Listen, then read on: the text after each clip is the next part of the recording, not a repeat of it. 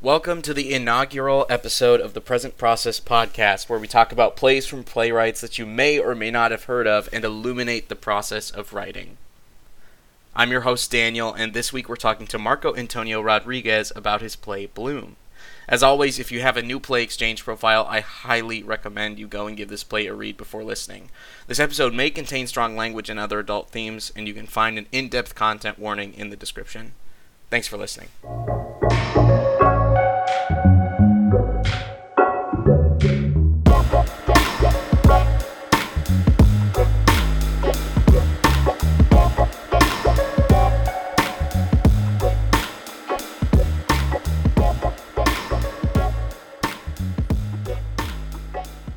Alrighty, okay, and we're here with Marco Antonio Rodriguez. We're going to talk about your play Bloom, and I'm really excited to get there. It's a great play, but first, I really just want to start talking about you, the playwright. And so I'm wondering, who are you? Where do you come from? What do you do? And sort of what theater do you typically work with? Well, thank you for inviting me, Daniel. I'm truly, truly grateful. And who am I? Who am I? I think that's the eternal question, right? Mhm. um, I'm Marco Antonio Rodriguez. I was born in New York City, but I was sent to live in the Dominican Republic when I was a baby. So my first language is Spanish. When I came back from the Dominican Republic, my mother was having economic hardships. So she sent me, she's a single parent raising me, and she sort of came at a place where she had an economic hardship. She sent me to live with my aunt when I was about two and a half. And I came back around five and a half. And so I had to learn English watching Sesame Street, The Electric Company. Of course, at that age, we are sponges. So I learned pretty quickly, but I still have a slight accent, especially after a few tequilas. Um, it still comes out, but I am bilingual writer, playwright, screenwriter, television writer. I'm also an actor. I'm a director. I produced. I've pretty much done it all from mopping floors to working with folks who have gone on to Broadway and all that kind of fun stuff. Done television shows as an actor and also as a voiceover artist.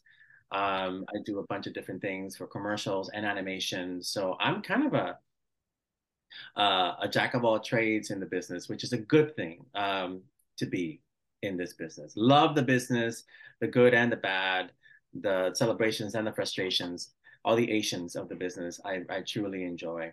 And when I was 5 years old, I almost died. I almost drowned. This is right before I came back from the Dominican Republic. I almost drowned at a beach while living there, and I was rescued by this gorgeous lifeguard. And that's when something happened. That's the first time I kind of went, oh, interesting.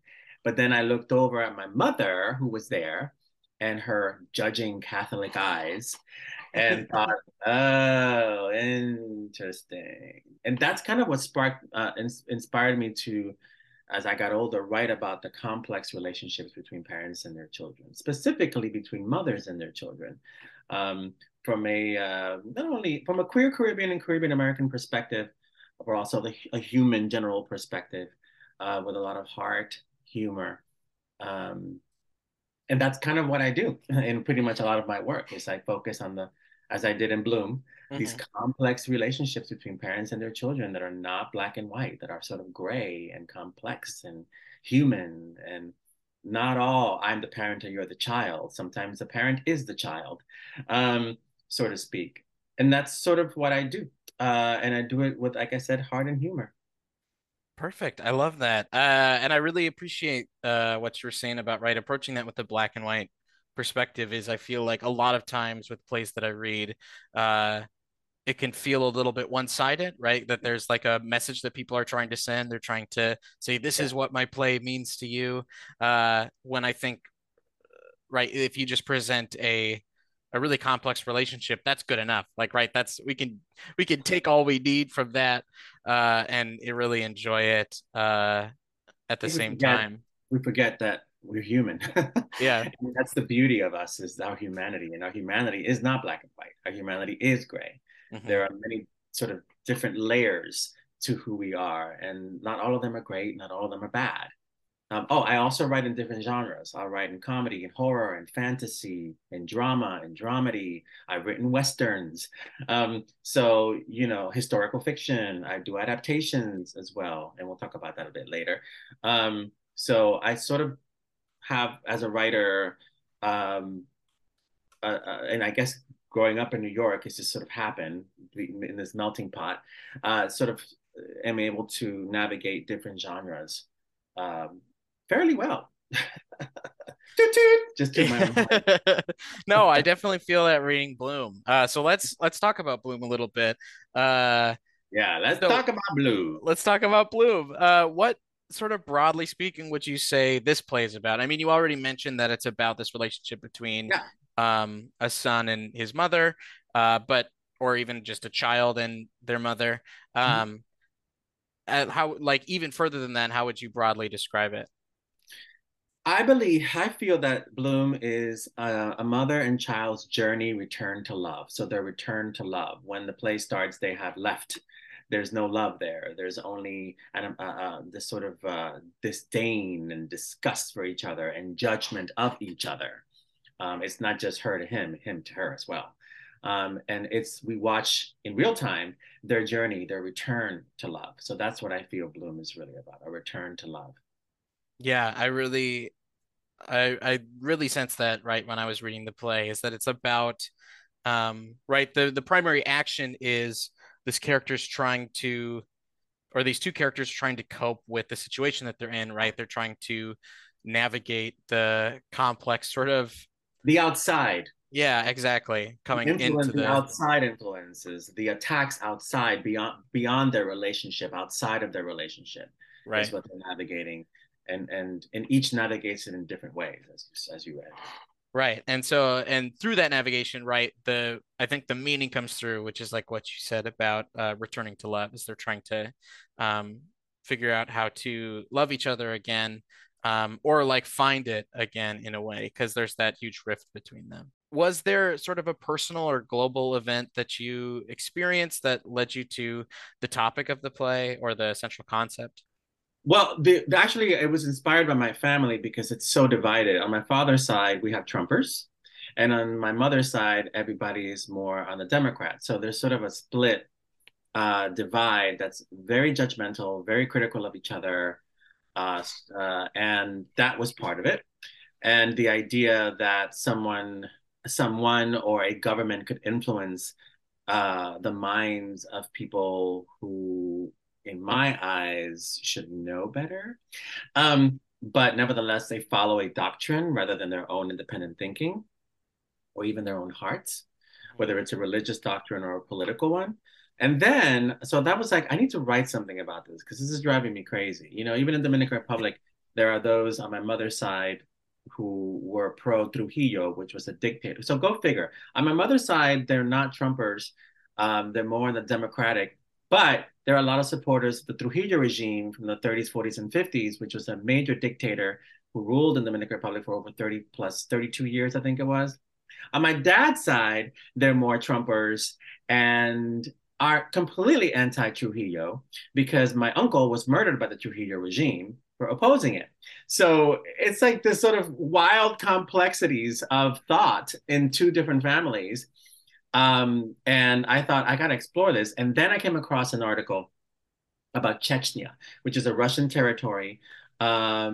And the violation of the LGBT, the human rights period, but also but particularly being targeting the LGBTQIA plus community with entrapment. So basically luring them into traps and then kidnapping them, taking them, torturing them, and forcing them to reveal other folks who they, who else do you know in your community? Give me names.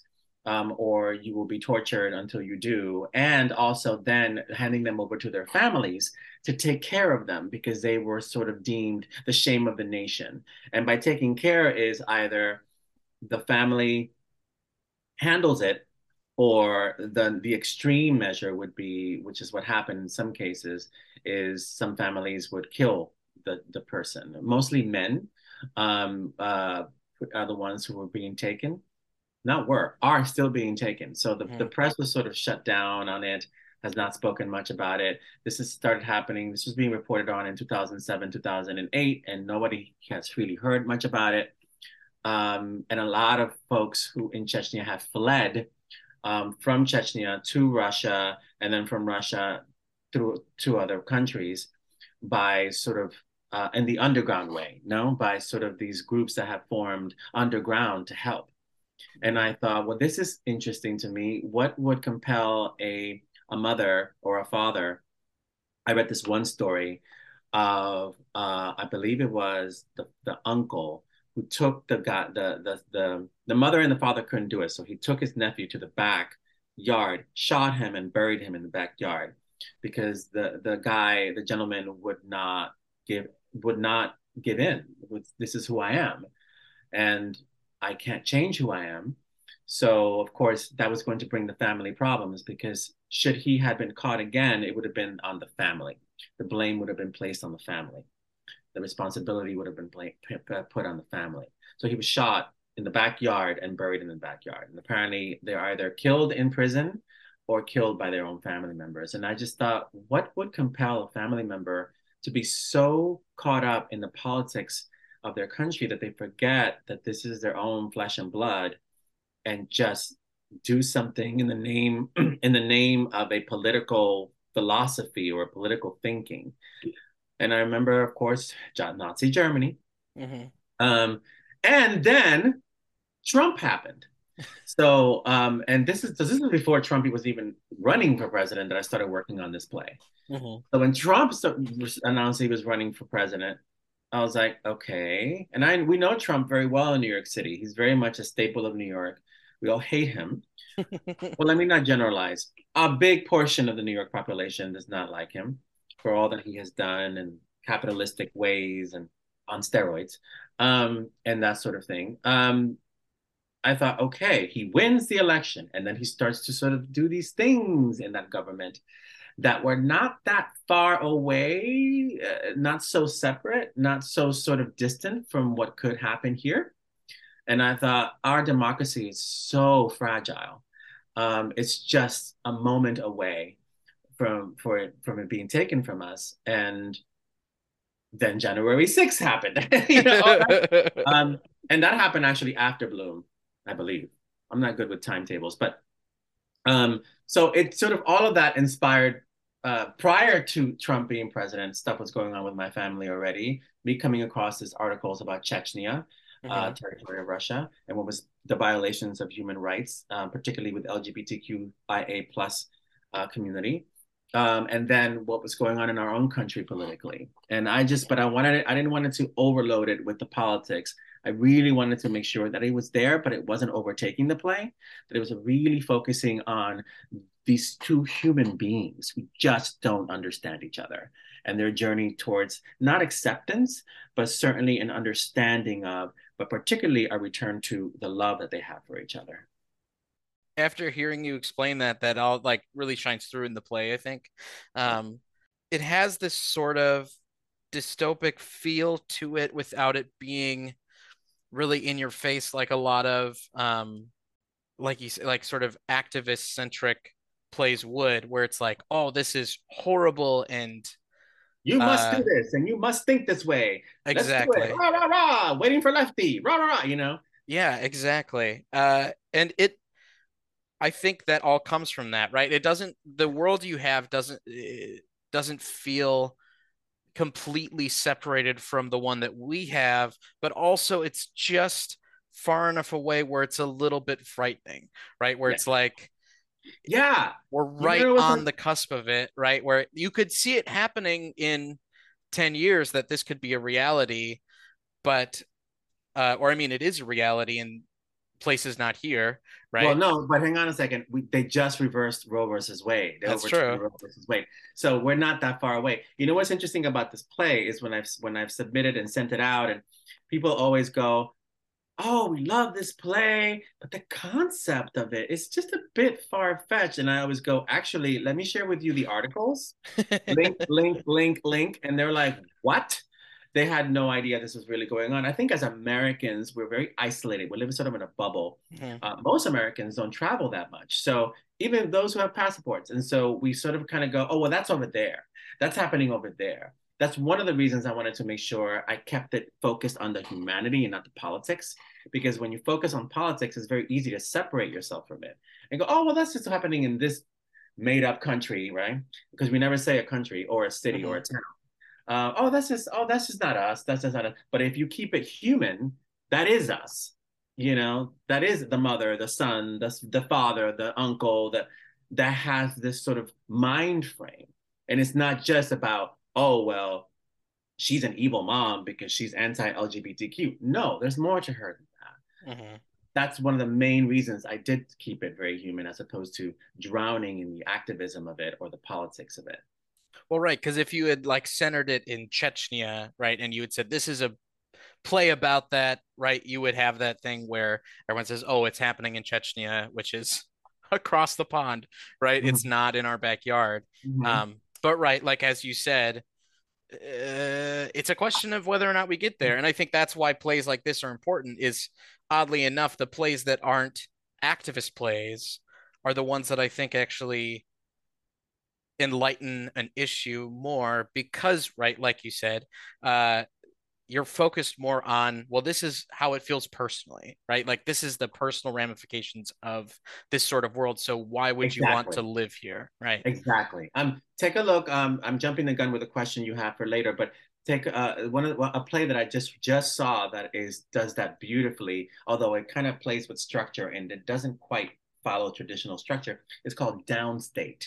I believe I'm terrible with names, Daniel, so bear with me. I believe the playwright is Bruce Norris. Um, Who did Clybourne Park? Um, yes, thank you. Who won the Pulitzer for Clyburn Park, I believe. Uh-huh. But Downstate is a play that doesn't apologize and doesn't argue for. It's just presenting these human beings. And that's an interesting piece of work that is very provocative, unapologetic. You will be, will stay with you. It doesn't quite follow a traditional structure. And here's the rising action and the inciting Hmm. incident and the climax it doesn't really do any of that. But what it does, Bloom does that a little bit more, I think, traditionally. But what Downstate does so beautifully is it introduces these human beings to us. They're not just pedophiles. These are human beings, which for many people is hard to digest. But that's one play that I would strongly recommend. If you're in New York, see it. Come to New York to see it. But this will be one that will be studied. I love like that. That's what I'm always looking for in new plays is like which ones have the developing power to change sort of the like you said, like the structure, like especially those structural elements where it's like how are we actually writing these plays and what are the Not new that ways that we're he's going to communicate it, not right? that he's destroying structure, but you'll see when you see it or read it that Right. it doesn't quite follow the Henrik Ibsen Yeah, um, exactly. dramatic structure. It's more of a conversation. But anyway, Downstate. Perfect. I love that. Right now, it's at Playwrights Horizons. By the time this airs, it will be done. But if you can find it somewhere in regional, I'm sure it'll have some regional productions. Whew, it is a punch to your gut. So I am curious to see how many theaters will actually want to do it. Um, but oh, if you can access it once it's published, I highly recommend you take a look at it. It's not a Perfect. perfect play, but it's definitely one for the books. Well, right. I think the plays that really push the boundaries a little bit are rarely these like perfect forms of theater, right? Because Correct. they're trying something new. They're trying Correct. to break something, and when you do that, it's not everything about it is going to be all clean. And I think that's a kind of a new era, or maybe it's new to me, but I've been reading a lot of plays that don't apologize as Yeah. much, where they're Yes. not, where especially when you're dealing with race, where it's like, no, we're not going to have like these moments where these characters get redemption. It's just going to Yeah. be like, now like this is the reality of the play, we're not going to apologize for it, we're going to put these sort of stereotypes and beliefs on full display so everybody can understand them, right, instead of just kind of going around them to make sure that everyone's comfortable. That's uh what I did with Bloom as well. Yeah, yeah. I'm right, not there. exactly. Julia never apologizes. Neither Hmm. does Rome. These, by the end, it's not about apologies. It's about, oh, we've forgotten our love for each other, Hmm. and now we're back. I don't know what's going to happen from today on, but I do know that I have forgotten who I am and who you are, and what we are is love. Hmm. Okay, so moving on with Bloom, you've sort of talked a little bit about genre, but I'm sort of curious how you would describe the genre of Bloom. I sort of have a feeling for how you might answer this, and it's sort of a semi-rhetorical question a little bit, but I'm just curious how you like think about your play in that way. So, given what you and I just shared about Bloom, people are going to be like, "What?" But it's a drama with comedic elements. Mhm. I would actually, early on in the process, I called it a dark comedy, but it's really more of a drama with comedic elements. There is a lot of laughter in it. There is a lot of light in this very dark dystopian mother and child at each other, life or death. Government is about to kill us, dense piece. There's a lot of light. There's a lot of moments of levity and humor, because that's what we are as human beings. Think about it. How often in funerals, or somebody's dying, or even in New York, in a violent situation outside, all of a sudden people are laughing, or there's something happens that just sets you off, because that's who we are as human beings. Mhm. The comedy and the tragedy, and the tragedy and the comedy, right? Exactly. Yeah, I mean that's totally the answer I was expecting. That's why I asked it. But it Uh always throws people, because it's always kind of like, wait a minute, they're smoking a joint? What the hell? You know? And say, well, yeah, I don't want to reveal too much in case somebody sees a production someday, but there's things going on with her that justify what's going on, and this is life or death. And why not? Why the hell not? Are they going to share this moment? And it brings them closer. I know a joint brings a mother and child closer. Yes, it does. yeah, I think people sort of forget I think people forget that like these great tragedies of Shakespeare, like Macbeth and Hamlet, all are hilarious too. Like they have these Hilarious. moments of great comedy. And so I think people sometimes really want to write this really, and I think it goes along with that activist play thing where it's like we need to let people know the severity of the situation. Yeah, But right, with that severity comes this levity at the same time because we need that to cope with it. And so absolutely. that if your play is being realistic in that sense, it should have that part of it as well. I mean, call it coping. I call it human. To me, it's we are human. I mean, one moment I'm really pissed off, and then the next moment I'm laughing my ass off, and then both are happening at the same time, Hmm. because that is our who we are as human beings. So Yeah. to me, it's not even introducing it to the audience as a way for them to cope with this heavy subject, but it's more about, no, this is the truth of who we are. I I'm sort of wondering, is this play like a lot of the other things that you've written, or do you find yourself bouncing around a lot while you write to different That's a genres good and different styles and things like that? a good question. This one was a little bit sort of a departure.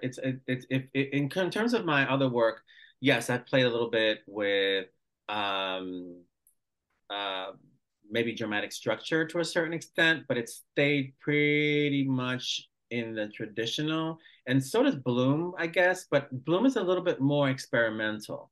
Bloom is a little bit more heavy and dark, in that all of a sudden now I'm introducing the government and politics, and blood and choking, and that sort of Sam Shepard.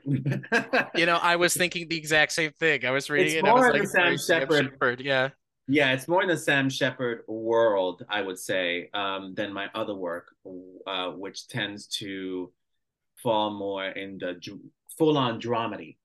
So if you know my other work, and typically my other work is clearly bilingual, clearly, the Dominican experience and Dominican American experience is present. In this one, there is no sort of magnification of that. There is no sort of focus on that. Hmm. Um, and there is no sort of idea that we're moving in what I typically explore in my other plays, which has more to do with identity, the diaspora experience. their Dominican Republic versus the United States, those who come here, those who go there. This one is more laser focused on a particular, two particular individuals. And it also, I'm playing with, in this one, which I don't do with my other plays, it's in real time. It's shared in real time. So you're experiencing this in real time. It is also a one act. It's a 90-minute, 85-minute one act. My other plays are two acts. It's only two characters. I've never written a play. I'm not talking about monologues and scenes. I've never written a full-length play with two people. So I was kind of playing a little bit more and moving into a heavier, darker, avant-garde area that I hadn't before in my other work. Like I said, I totally touched on the Sam Shepard while I was reading. I was like, yeah, this feels very Sam Shepardy, and in that way, it also plays a lot, I think, with the rhythm of the dialogue, right? Where you have this dialogue that's oftentimes not complete and not very clear. And even then, I think the most beautiful moments to me are when it gets escalated and they're sort of screaming at each other, because there's this sort of word association poetry to it where they're both really at their wits' end, like trying to communicate to the other person when the other person isn't really fully comprehending what they're saying. And so you get this like shouting match that's very staccato and very rhythmic and poetic that brings a lot of beauty to those strenuous moments. Well, funny that you mentioned that. Well, number one, but still keeping it accessible, not going way off into experimental land where you're like, what the hell is going on? Because I believe in accessibility for theater. I want to take my mother, who doesn't really go to the theater, and then that Yale grad or that, Minnesota, wherever the university you went to grad, and I want them all to sit with me and thoroughly enjoy it. Even if you got more than my mom or my mom got things that you didn't get, but we all enjoyed it. For me, it's about accessibility. It's funny that you mentioned words like staccato and rhythm. I studied music when I was in high school. I went to the High School Performing Arts in New York. You might not know this, but for those of us who are old enough, the Fame School. And I studied music. I studied theory, rhythm, music, that kind of thing. And so a lot of my work I usually look at as composing. But I also am very particular. I'm an only child, so I grew up observing quite a bit.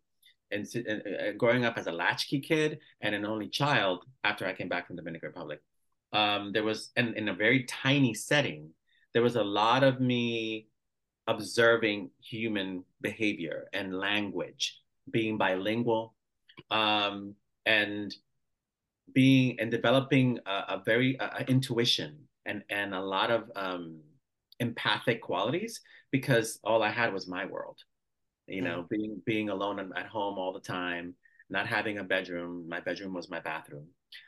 So that's part of it. And then studying music, all of that put together creates a sense of looking at playwriting sort of as a composition. And then studying comedy and being naturally comfortable in comedy. Comedy is all about rhythm, right? Set up, joke, and flow, stop. And there's a lot of sort of musical rhythmic qualities to comedy. So all of that combined influences the way I write. But oftentimes I'll hear it in my head, or I'll say it out loud as I'm writing. So that and then of course, when I'm in a room and people are reading the work, that's when the real work and the real fun begins, because now I'm listening to how others are interpreting it, and I have to refine the composition. You know what I mean? Right. Stream of consciousness are very realistic, right, to the messiness of language, where I think this one is still messy, but it is composed, right? Yes. Like you said, it's not it's not all these people talking at once. Right. It's very back and forth, but it is a two-person play, and so that's how it would typically be. Right. Yeah. Correct. When I have other characters, when I do write plays where I have other characters, like my adaptation of The Brief Wondrous Life of Oscar Wilde, which is still running off Broadway, there you have scenes where you have 5, 6, 7 characters, and that's a whole different type of composition, right? An orchestra versus a 3-piece, right?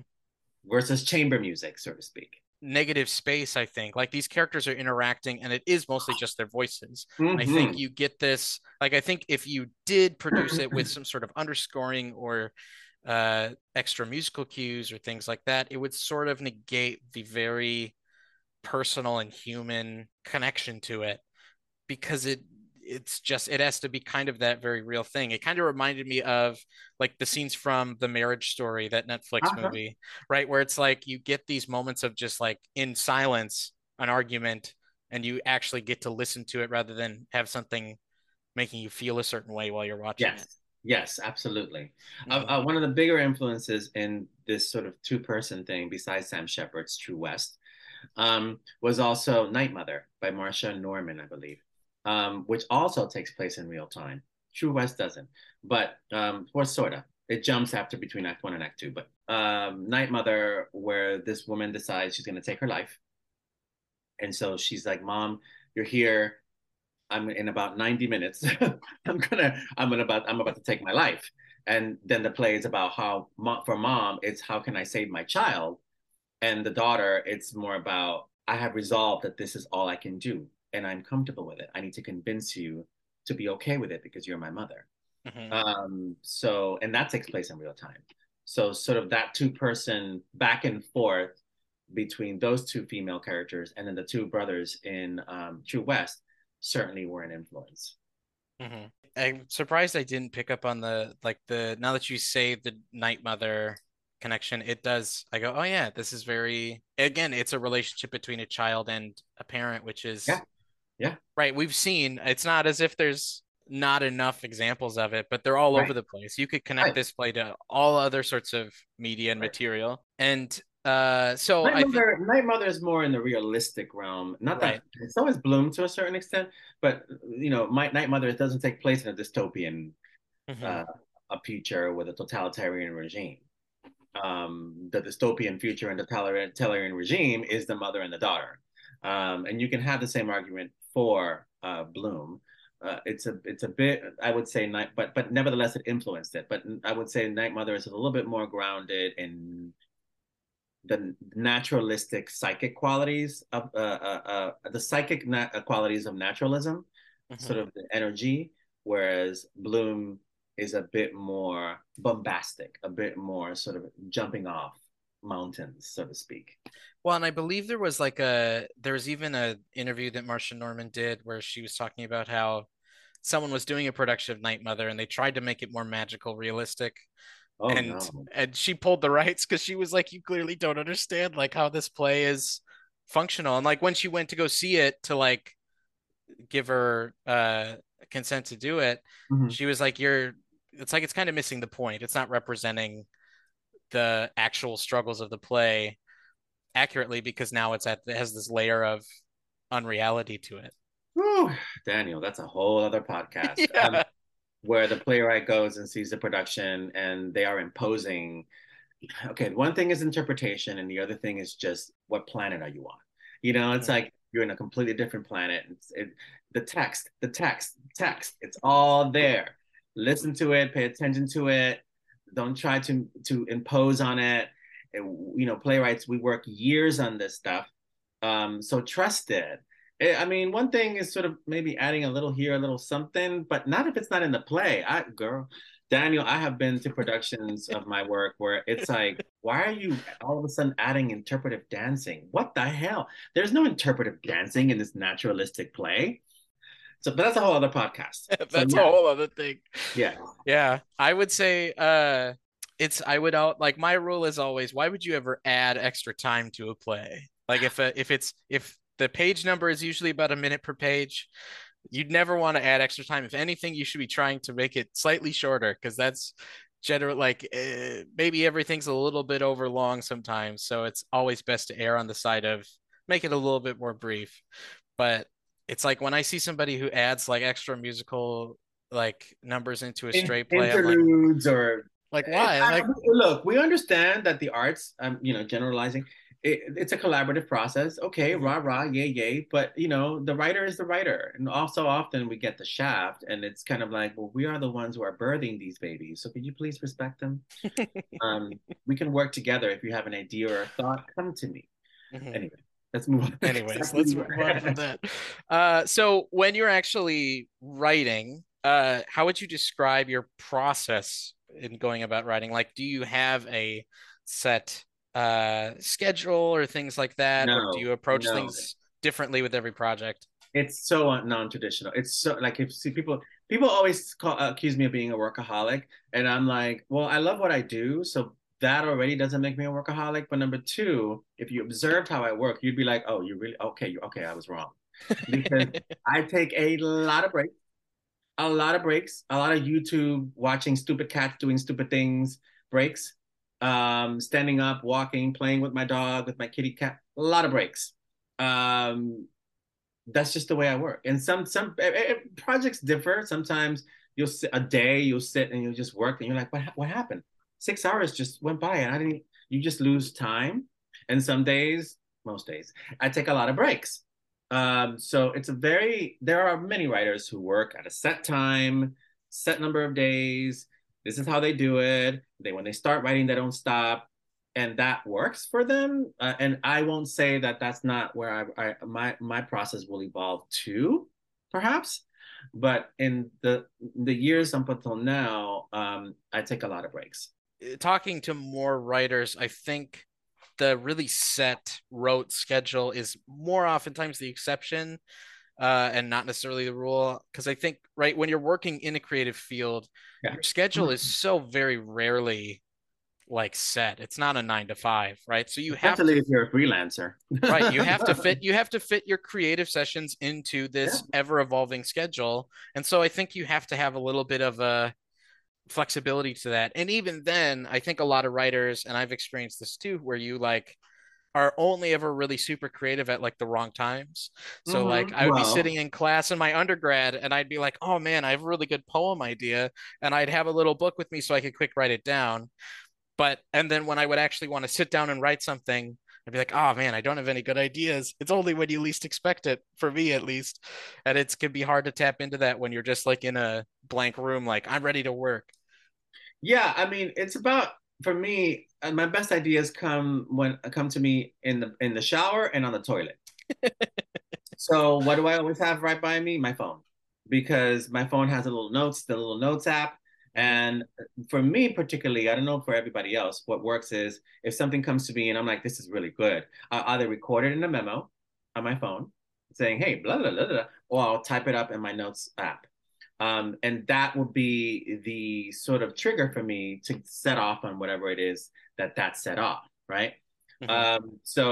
Or if I'm walking on the street, an idea will come to me. I'll whip out the phone and record it on my memo, or I'll type it up in my notes app. And it can just be blue giraffes crossing the street, and that will trigger the memory and the emotion connected to that moment, so that I Mhm. can write whatever that I was going to write with a monologue or that particular scene. Inspiration is always accessible. We get in the way of it, Mhm. by censoring, by allowing distraction to take over. So having something that I can access very quickly, like my phone, in this crazy world where I can record something or really type something up brief, not going nuts, um, is enough for me particularly. It may not be for other writers, so that I can Mhm. go back to it. I have files on my phone, notes files of ideas from years ago, and they're still there waiting. Mhm. And I'll go and look at them and I go, that's really good. I'm gonna write that. It's just all in due time. So often we want to write everything at once, right? Mhm. And that's the other thing that will distract us, or we'll judge the idea, we'll judge the feeling and the thought. Um, well, so and so already did that. Oh, that's already been done. No, it hasn't. You haven't done it. You, Daniel, you are the one that's going to make this interesting. So there were 10 other plays or 10 other movies about volcanoes. But what is Daniel going to say about it? What is your voice, your authentic voice saying about that volcano? How are you going to approach that story? And you go, well, there's this one thing. Da, da, da, da, da. And you type it up or you record it in your memo if you are in a situation where you're not able to access the writing right away. So it's Mhm. this idea of not making it so mysterious, not making it so personal, making it personal, yes, not making it so personal when it comes to the inspiration that's coming to you, not making it because then you're what I mean by that is not judging it, right? Being open and being flexible. And if you're on the toilet and you get an idea, have the phone nearby. I think sometimes it can also be daunting to like have that disorganized pile of ideas, but then it's a little bit like, well, now you just have a basket to pull from. Like you don't need to organize it, Exactly. right? You can just kind of grab one thing and that might fuel something in your sort of improvisational writing, right? Like you just pick it up and go. It doesn't have to Of be the 10 ideas that hidden. you wrote, three of those will end up in this play for that character, that character, and that character, and that moment. And then the other ones might end up in other scripts, in a screenplay or a TV movie or a television pilot or not at all. But the idea is to honor it by just acknowledging it. And the thing about a lot of people get inspiration in their showers and on the toilet and taking walks is because often that's when we are most disarmed. That's Mhm. when we are not so much in our heads, right?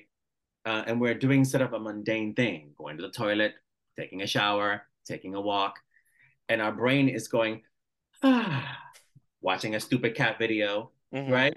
It's relaxed. It's not going, we must do this and it must be good. It's just kind of going, oh, we're relaxed right now and it's nice. So here you go, right? We're disarmed. Yeah, and it can be hard getting to that place sometimes, right? Like, because like when you're in that moment when you like, I need to write, it'll be like, right, you want to get to that place, but it can be difficult. So I Because really, our business is all about deadlines. right. And our business and show business is all about deadlines and results. So you got this one thing out, and already people are like, what's your next thing? What's your next thing? What's your next thing? It's always about moving on. So it can be a challenge, but it's not impossible if you have an awareness of, okay, what you break, walking away from it, walking Hmm. away from something for a few minutes, or even for a little bit of time, or sometimes even months, if you have that kind of advantage, can be freeing and liberating. And most folks will tell you, no, stick with it. You know, Hulk loved to write. You know, it's like it's sort of like you want to stay in it and stay in it. I find when I take a moment away from it, sometimes 2 moments, sometimes a week, sometimes a month or two, or three. It brings a sense of perspective and freshness that is going to serve the story better.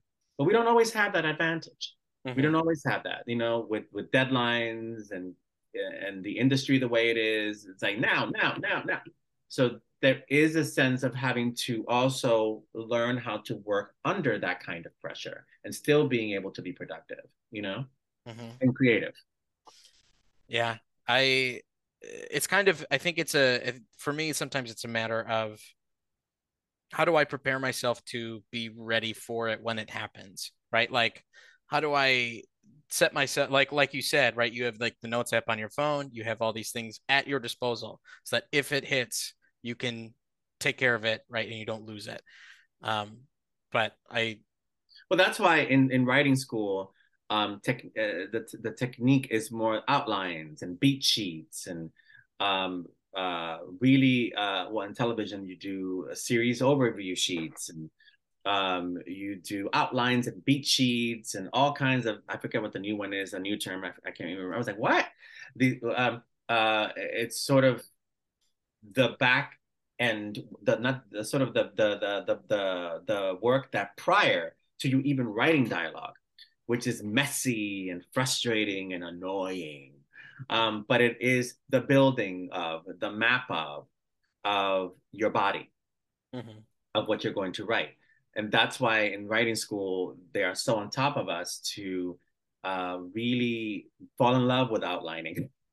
It's not my favorite thing. And beat sheets, and for plays, particularly making sure you have clear idea of the beginning, middle, and an end of your play. That's more study. That's more in the study department. That's more to prepare so that when you are in front of that first line of dialogue, it can flow quicker and better. That's what that background work does. It's not my favorite thing. Not gonna lie.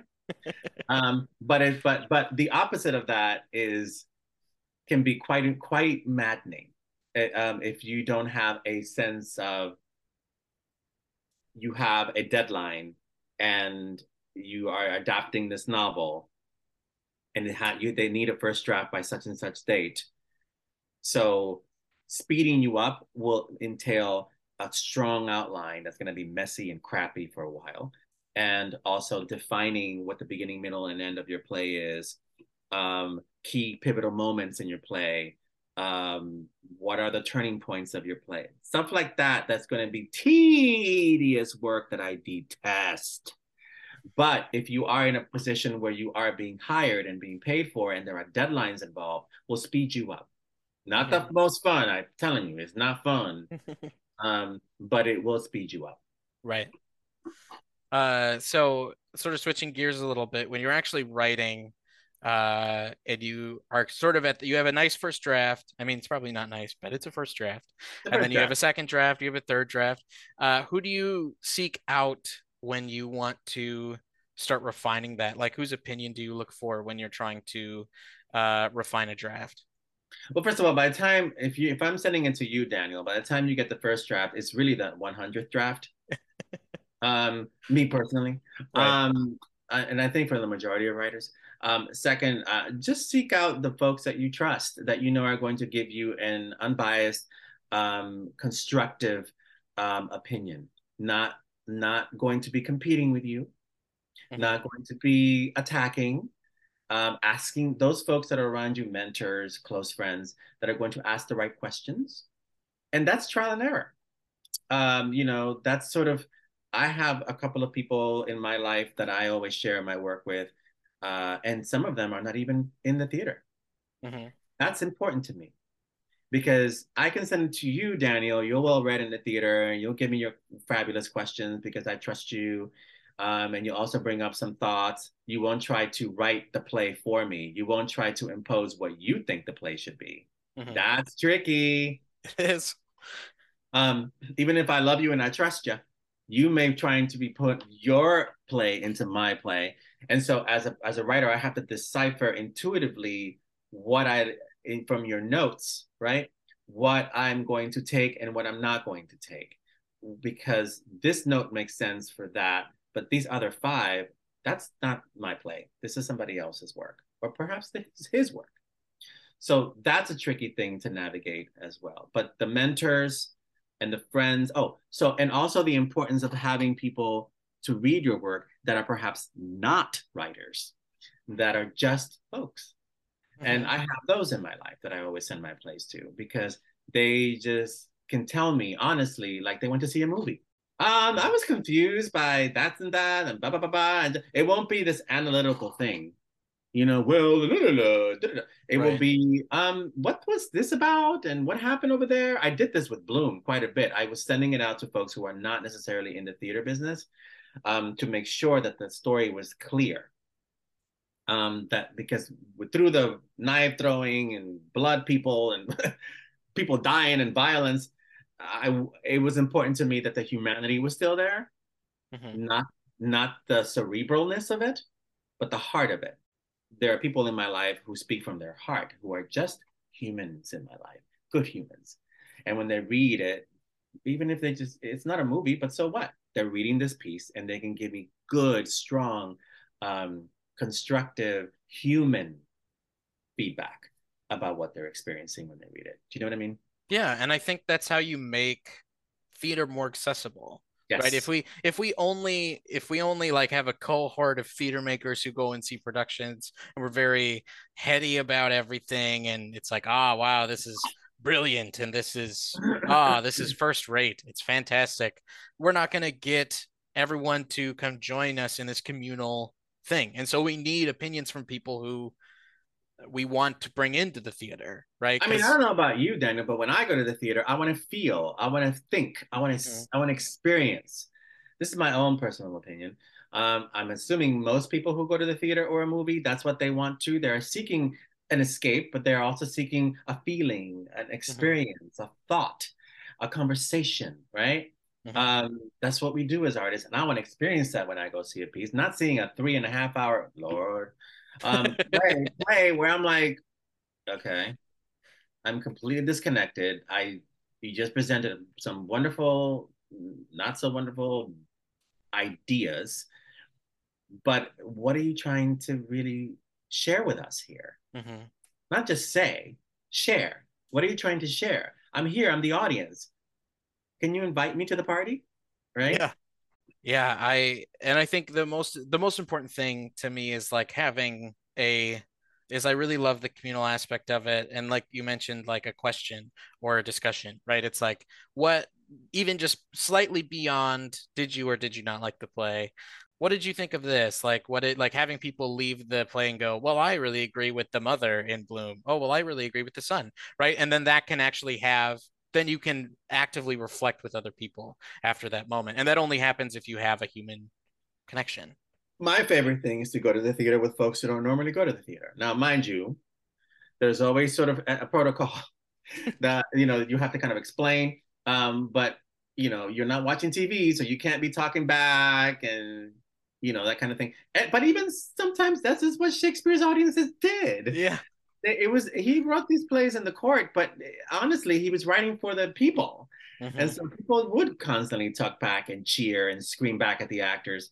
So even so, I'm kind of like, well, I just want them to have that and the experience. Period. Um, and so I enjoy going with folks who don't normally go to the theater, who aren't your average theater goer, and they often have really strong opinions about what they just experienced, and ask the really amazing questions you might not get from the intelligentsia. You know. Hmm. Well, and even that's why I'm really grateful for my partner when we go and see shows is she's very, she's very aggressively opinionated about theater. And so we have a lot, or even when we go see movies, like we have a lot of, whenever we go see a movie, we'll listen to something on the way there, but when we're in the car afterwards, we never turn something on because for that like 20 to 30 Talking. minute ride, we just talk about what we just saw and we process it together.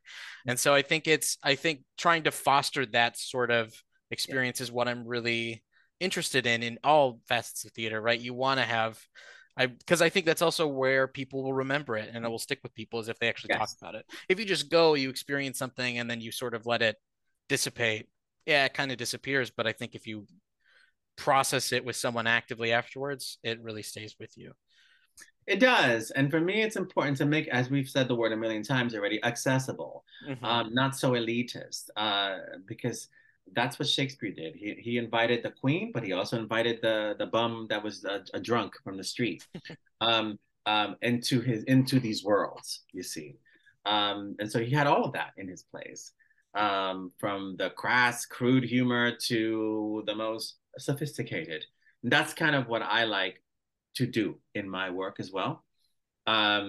Some I feel like sometimes in our industry, because you'll the award winning Pulitzer Prize winning Tony Award winning play, and then you go and I'm like, okay, if you studied the philosophy of Socrates and AD, it's like to me it becomes so dense in thought that it becomes inaccessible.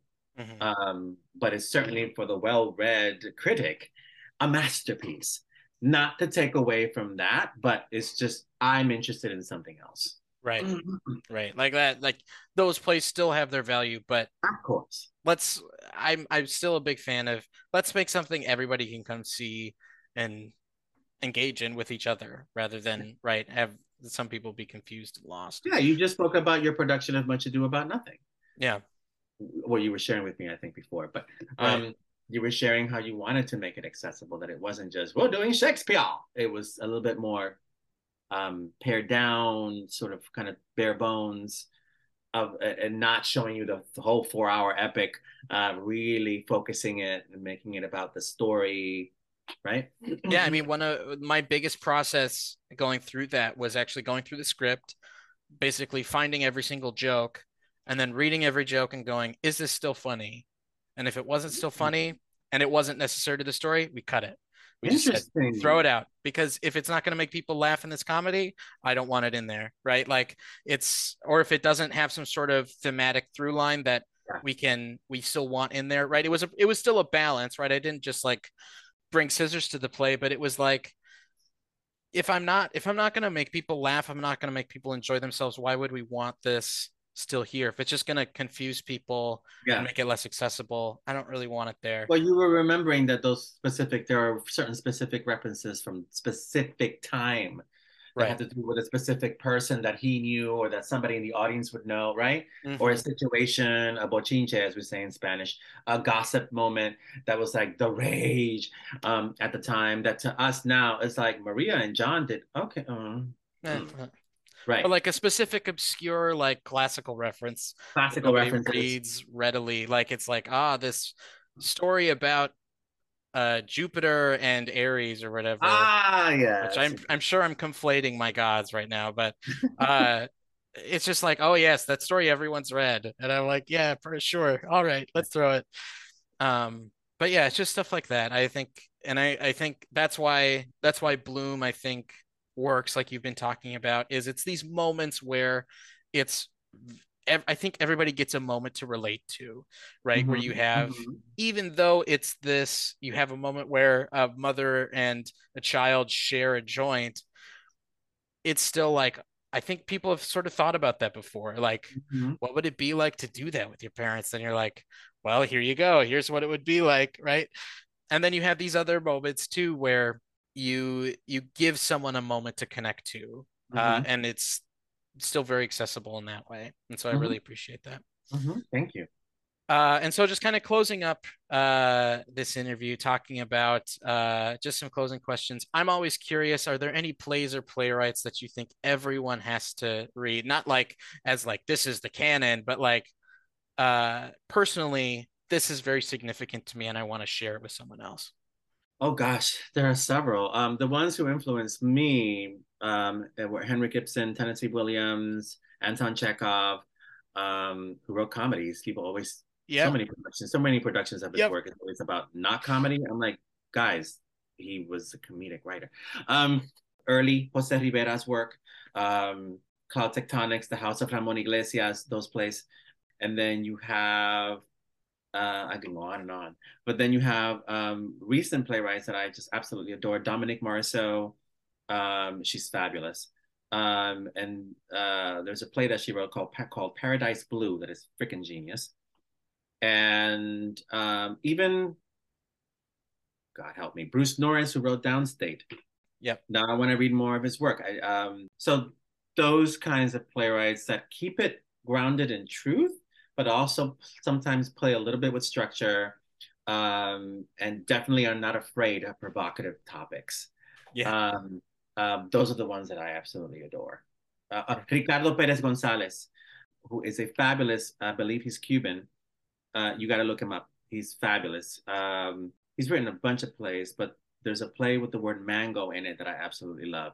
I forget what it's called, but it's something with mango in it.